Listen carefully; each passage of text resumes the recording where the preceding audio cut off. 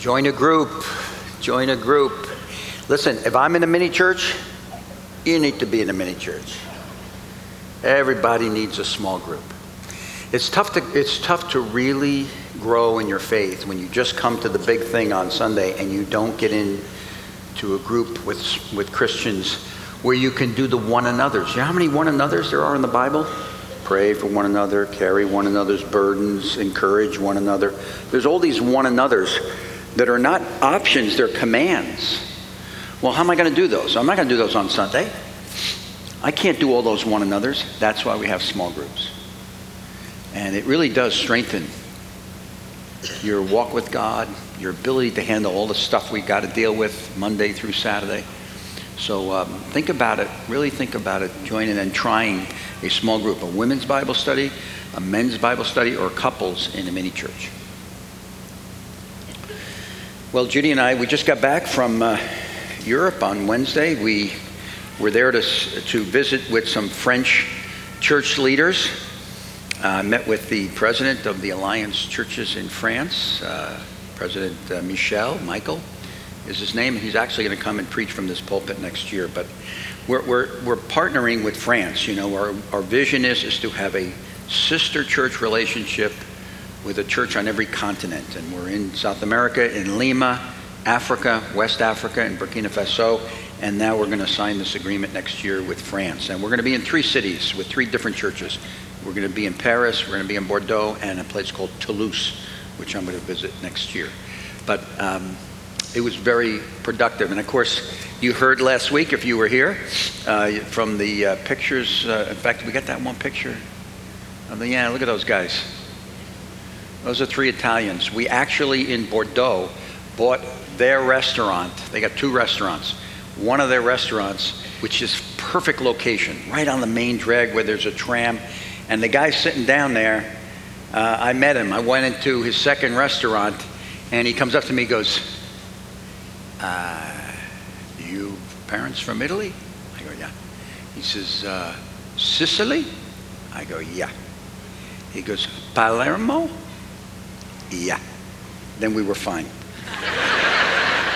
No problem after that. I went, whew. So anyway, it was just a great trip. That was our second time actually in the last 6 months in Europe, because we were there 4 months ago. I had to speak to, and a bunch of our staff too came with me.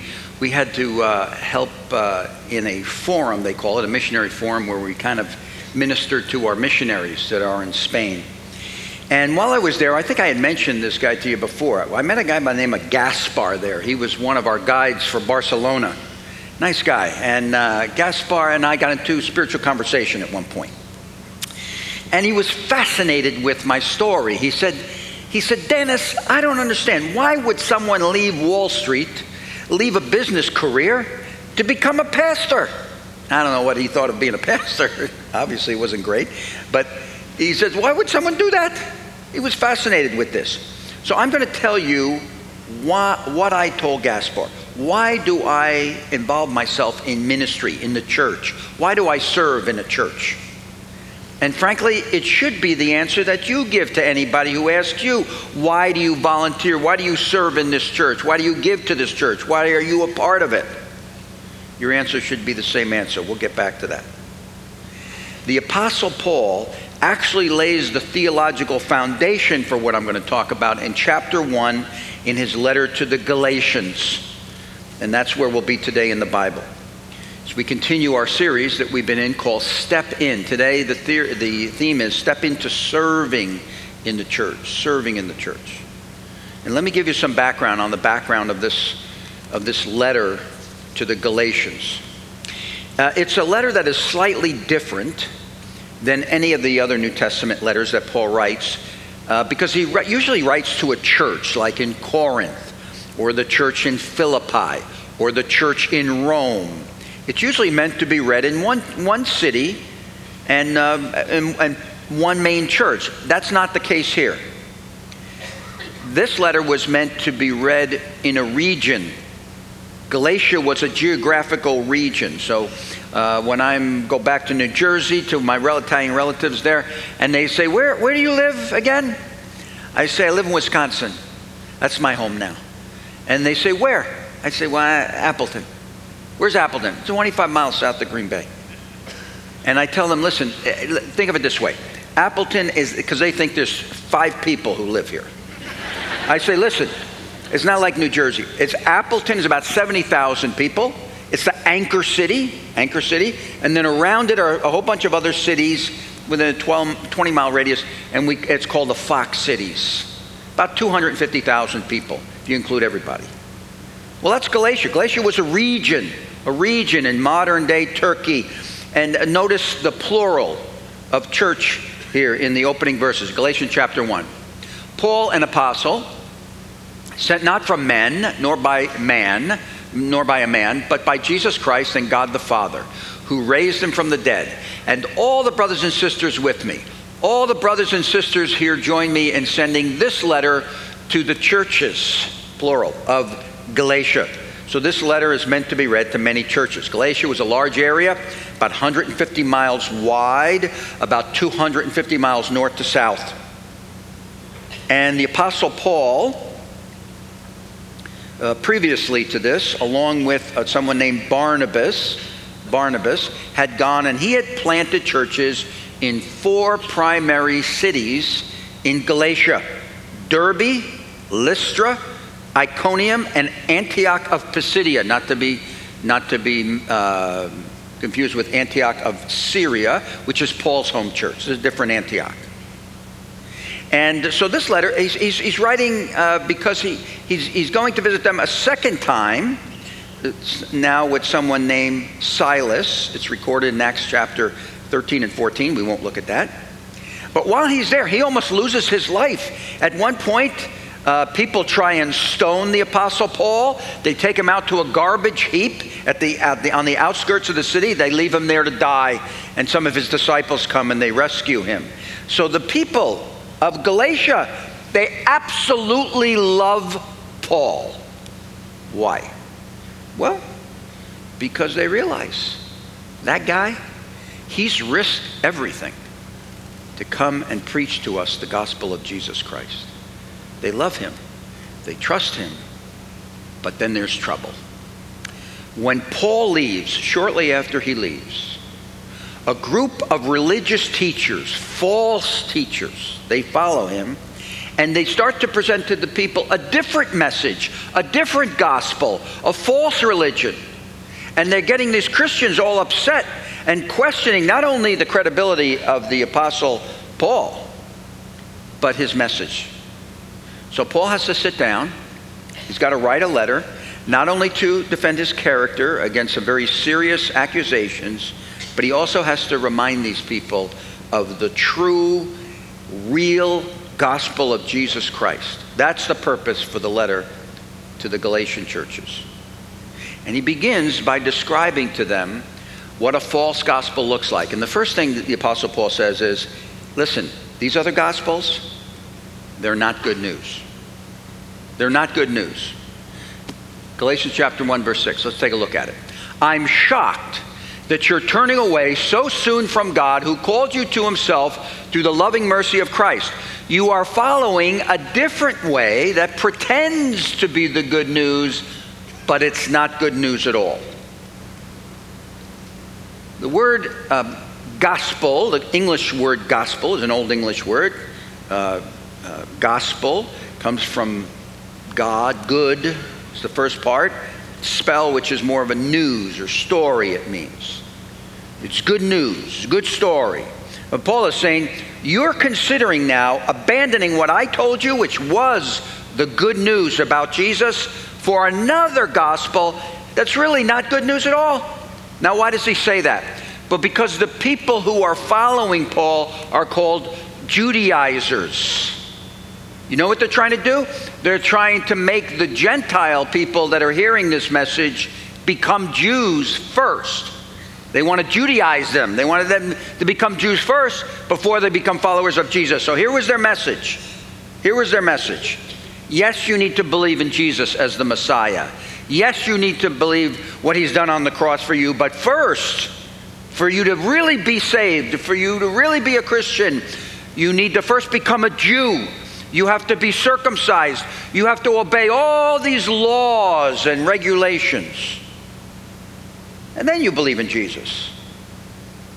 You see, the Jews had lots and lots of religious rules. They still do. You go to Israel today, a lot of rules and regulations. In fact, I remember the trip I'm going to lead next month. This is our 7th time. First time I went to Israel, I didn't know a lot of the rules. And so I went in a hotel. I got on an elevator on Saturday. You know what it was? A Sabbath elevator.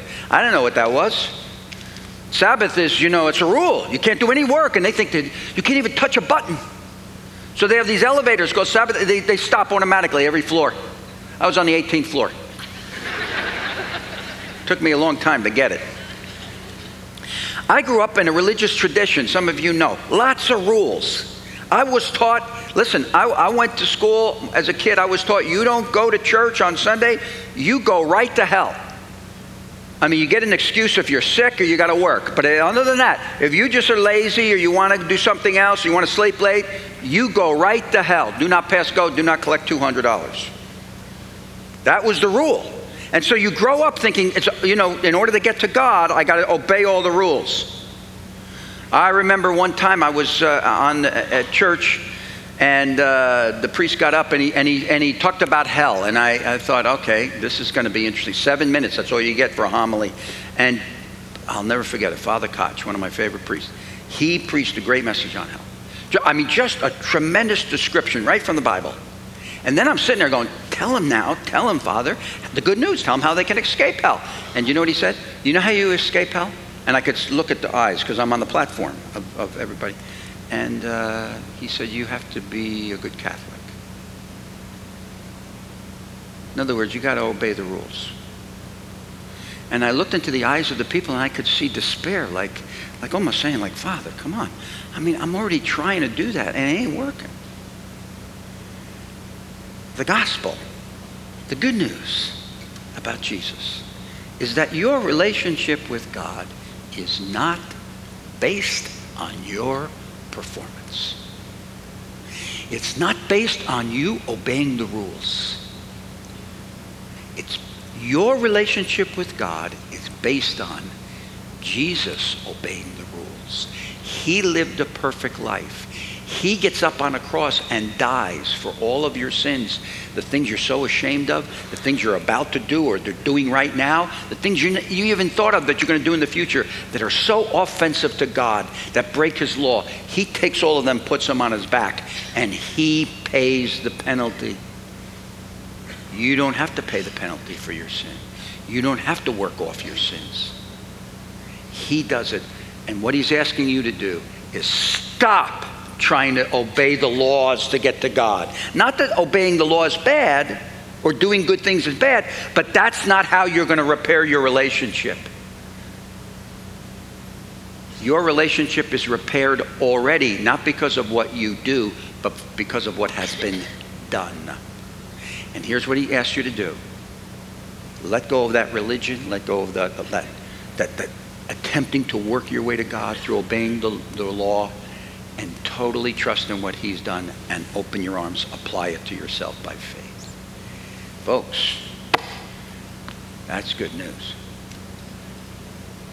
Trust me, from someone who spent 24 years working my way, trying to do enough good things, until I realize for the first time, I see it in the Bible and my eyes are open. I'm saved by faith, not by my works. So what Paul is saying is, what they're telling you, not good news. Obeying all the rules and regulations to get to God, not good news. Now question, why are these Galatian believers so susceptible to this? I mean, they loved Paul. Answer, because they're not mature. They're acting like baby Christians. They're what's called, you're saved and get stuck. You never grow. How are you going to grow? How are you going to mature so you can be protected against these kind of bad doctrines and bad teaching? You got to grow in the knowledge of the book. Look up here. Never, ever be satisfied with your Bible knowledge. Never. You think Pastor Harris and I, we've been pastors almost 40 years. You think we don't study this book, continue to learn, continue to see the gold from it? No. We constantly are learning. These people are not mature enough to spot a false gospel. Why? Because they're not mature. They're not fully developed in their understanding of God's word. And this was a problem throughout Paul's ministry. Look at 1 Corinthians chapter 3, because people are lazy.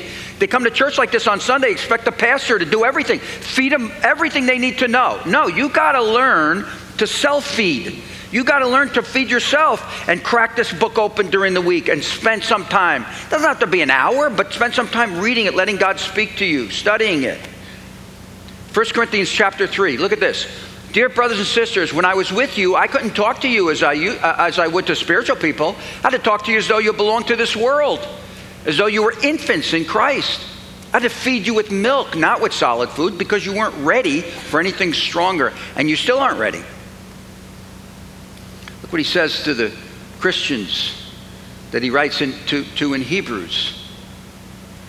There's much more we'd like to say about this, but it's difficult to explain, especially since you're spiritually dull. You don't seem to listen.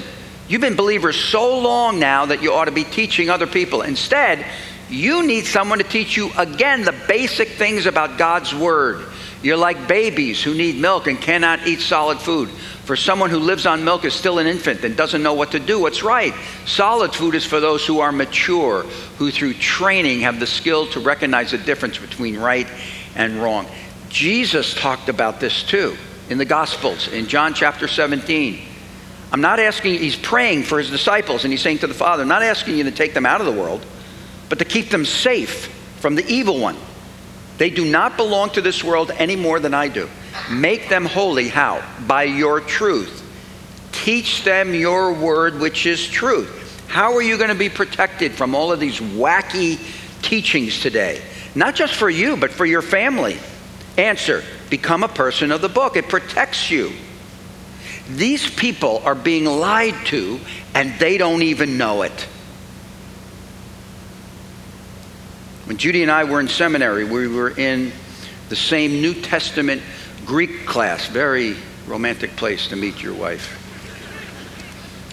I really liked her. I did. I was so attracted to her. So I told my roommate, this is how we worked it. I told my roommate, and he told her roommate, and they set up a date for us to go to a Major League Baseball game. That's how I wanted to wow her. And at the very last minute, she canceled. True story, she canceled. So I figured she wasn't interested, but her roommate kept telling my roommate, no, she really likes you. This is just how women from Ohio roll.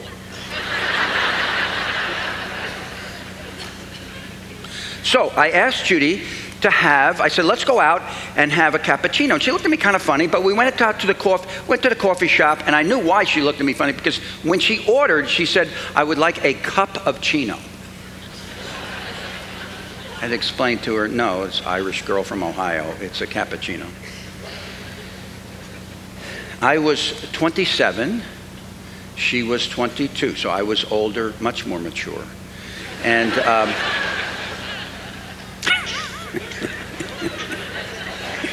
yeah, you might go pay for that one later on. I said to her, look, I said, seriously, this is exactly what I said. I said, Judy, let's be honest with each other. I mean, you're walking around like you don't want to pursue a relationship with me. You're canceling dates on me. You're aloof. So tell me the truth. Are you interested? And then all of a sudden she smiles and she confesses, yes, she really wanted to pursue a relationship, but she was just acting like she didn't, which actually means our marriage was built on a lie. But it doesn't bother me. For one thing, she liked me. And then another thing, I told her I would never tell anybody this story, which apparently now is a lie. So we're even.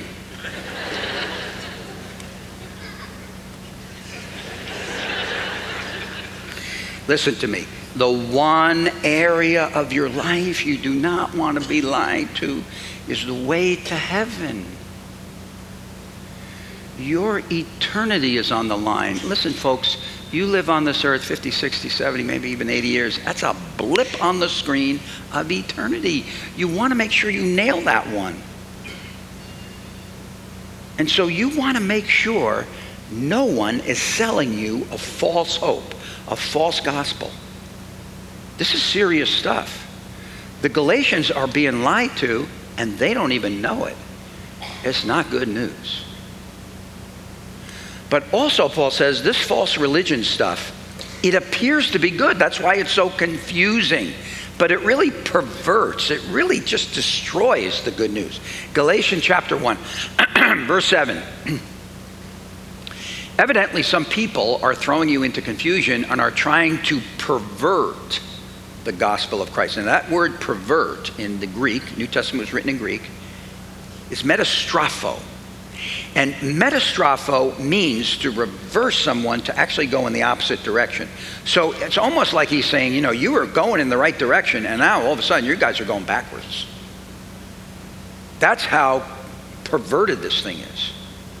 I just finished a 6-part study in Revelation, and without question, this will be a sign that we're headed toward the end times. There will be an increase of confusing and Christian-looking heresies that many people will get fooled by.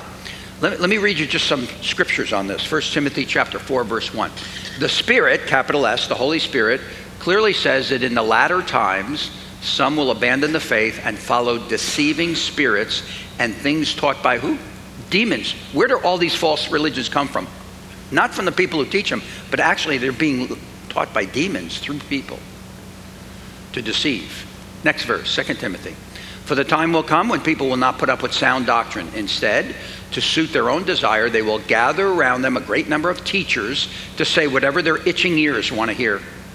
They'll turn their ears away from truth and turn aside to myths. Next verse, 2 Peter. But there will also be false prophets among the people, just as there were false teachers among you. They will secretly introduce destructive heresies, even denying the sovereign Lord who bought them, bringing swift destruction on themselves. Many will follow their depraved conduct and will bring the way of truth into disrepute. In their greed, these teachers will exploit you with fabricated stories. Their condemnation has long been hanging over them, and their destruction has not been sleeping. And even Jesus in the gospel warns about this in Matthew chapter 7. Watch out for false prophets.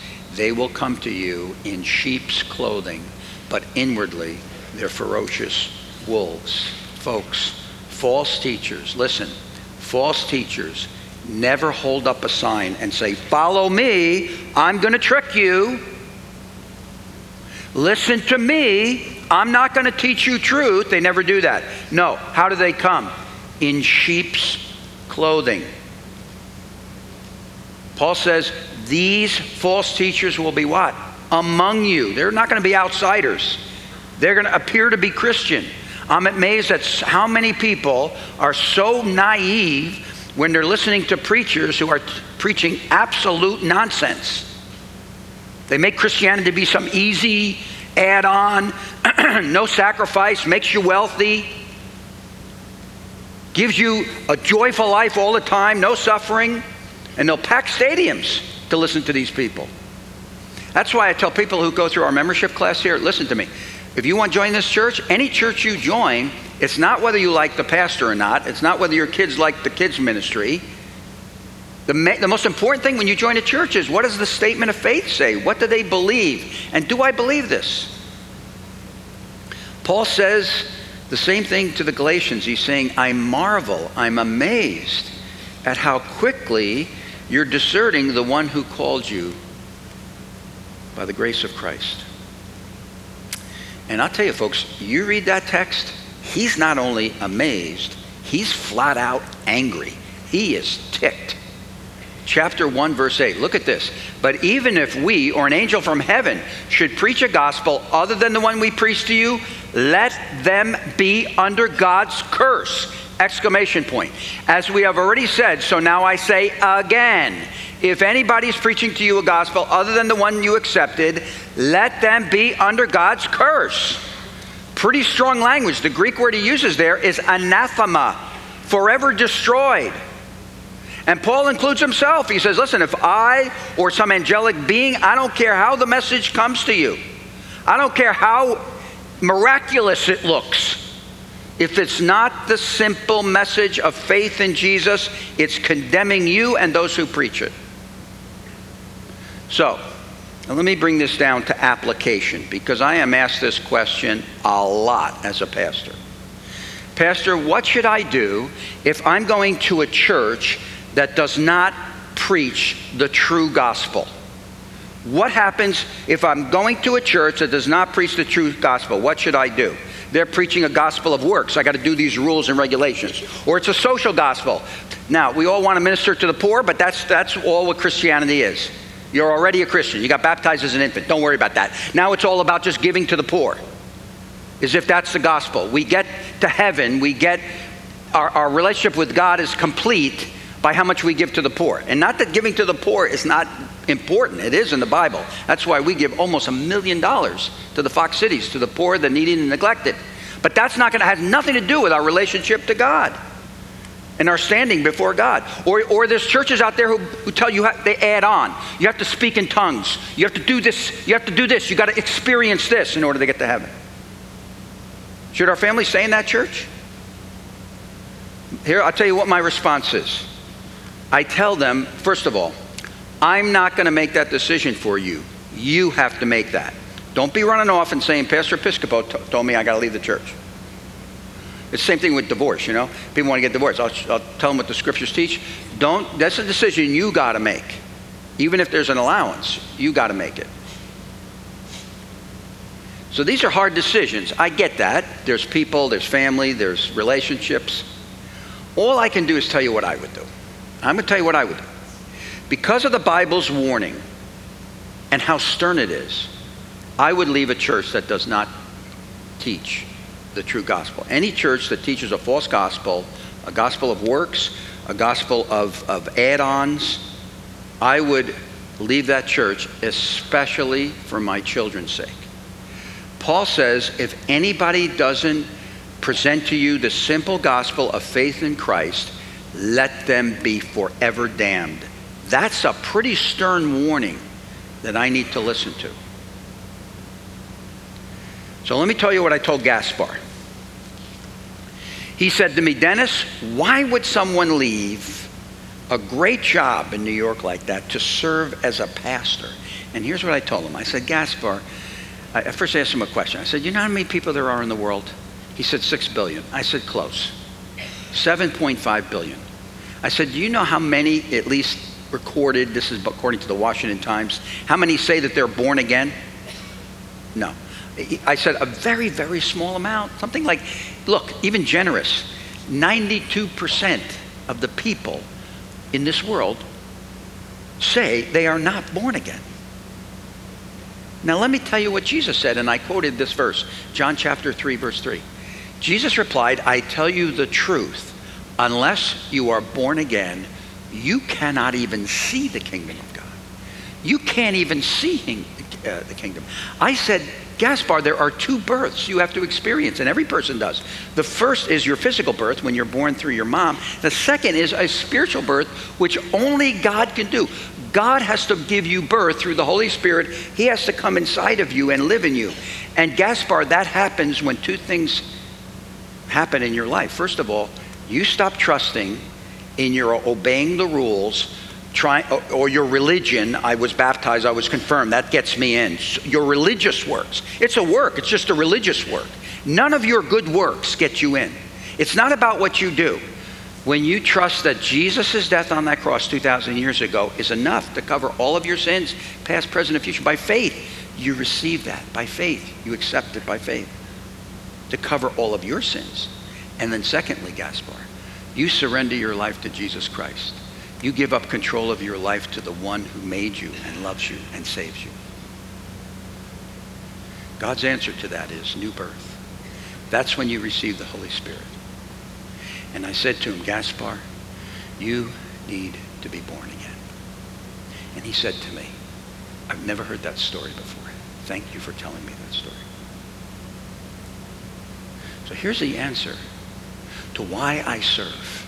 And this is what I told him. I said, Gaspar, you know why I left my career to become a pastor, which is the greatest privilege in the world, because every week I get to give this message to thousands of people, is the reason why I left my career to do this, to serve, is because lots and lots of people need to hear good news. They need to hear good news because what they're listening to is bad news. Most people think the way they get to heaven is by obeying the rules. That's what they were taught by their religion. And so I serve because I want people to hear the good news. Why do you serve in Discovery Land? Why do you help those boys and girls? Because you know those boys and girls, they need to hear good news. Why do you serve students in Greenhouse? Because the students need to hear good news. Why do you do it in women's ministry, men's ministry? Why do you pass out a bulletin? Because however way I can help, I want people to hear good news. And they need it now. They don't need it tomorrow. They don't need it next year. They need it now. Jesus said the day of salvation is today. You don't know what's going to happen to them tomorrow. That's what you tell people. Why do you serve in that church? Why do you give to that church? Because people need good news. And this place delivers the goods. It tells people good news, not just at the pulpit, but with kids and women, men, so forth, sports. We just got back from our annual Episcopal vacation at the Jersey Shore. Why did we go to the Jersey Shore? Well, there's lots of reasons, but bottom line is the ocean. It's beautiful to watch, isn't it? The ocean is just beautiful to watch, but it can be very dangerous. In fact, when we were there this past year, they were having some bad storms. You could only go in for half the time, just at your knees. And the lifeguards, they took those poles with the green flags and they put them real close together so they could watch everybody. And as I was watching them do that, I flashed back to when I was a kid, because when I was a small child, that's not the way it was at the Jersey beaches. They didn't have the flags. They had open beach, and they had lifeguards, as many as they could, every other block.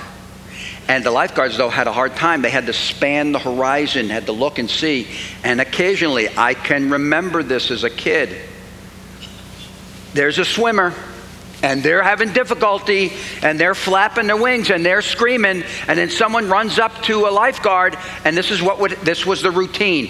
One of those lifeguards, there were two lifeguards on the stand, one of them would jump off that stand and dive into the ocean and start swimming to the swimmer who was having difficulty. The other one would get on a horn or something and alert the other nearby guards that there was a swimmer in distress. And they would run and they would get the lifeboats. And so you saw like 3 lifeboats going out quickly, rowing out to where the swimmer was. And then you saw something very odd. They would get close, and then everybody would kind of like just tread water, and you could see they were talking to the swimmer, who was like screaming and wailing their arms, trying to calm the swimmer down. They could save the swimmer, but not until that swimmer stopped trying to save themselves. When they stopped trying to save themselves, they grab onto the swimmer, put him in the boat. God can save you, but not until you stop trying to save yourself. Salvation is a gift. You don't earn it. You don't work for it. It is a supernatural work of God in your life. That's the gospel. That's good news. God does the saving. As soon as you're ready to give up trying to save yourself. Any other message is a false gospel. It won't work. You let him take control, and he'll save you. Amen? Amen. Let's stand. Let's stand for closing prayer. Father, we thank you for making it simple for us. We need it simple. And forgive us for complicating what is so simple. I got to believe, God, that there's somebody here today that you brought to this room that needs to be born again now. This is their divine moment in history. This is the moment you've opened them up like a Christmas package. Just them and you. And this is their opportunity to simply say, Lord Jesus, thank you. Thank you for dying for me. I believe. I'm a believer today. I believe that what you did for me at that cross is enough to cover all the things I'm ashamed of, all the things I'm into now, and all the things I'll do wrong in the future. You've covered it all in your sacrifice for me. And I receive that personally, not just for the sins of the world, but for my sins. I receive it personally by faith, and I apply it to my life. Thank you for dying for me. Thank you for saving me. Thank you for forgiving me. I now commit my entire life to you. I'll do whatever you want me to do. I don't know exactly what that means, Jesus, but I'm just going to trust that day by day you're going to guide me from now on. You're in the front seat, taking the steering wheel. I'm in the back seat. Make me into the kind of man or woman or boy or girl that you've always wanted me to be. I'm yours from this moment on. God, I know that anybody who prays that prayer with sincerity and fullness of heart, you will save. You'll come in, you'll give them your spirit, and they will be born again. Thank you, God, for the gospel. How simple it is. And I pray, God, too, for those of us who know you, that we will serve. We will not stand on the sidelines and let other people do our work. We'll do something in this place, if this is the place you've called us to, so that the good news can be heard and experienced by many, many others. Now may the love of God and the sweet, sweet grace of Jesus Christ and the fellowship of the Holy Spirit be upon us as we all leave. And all of God's people said,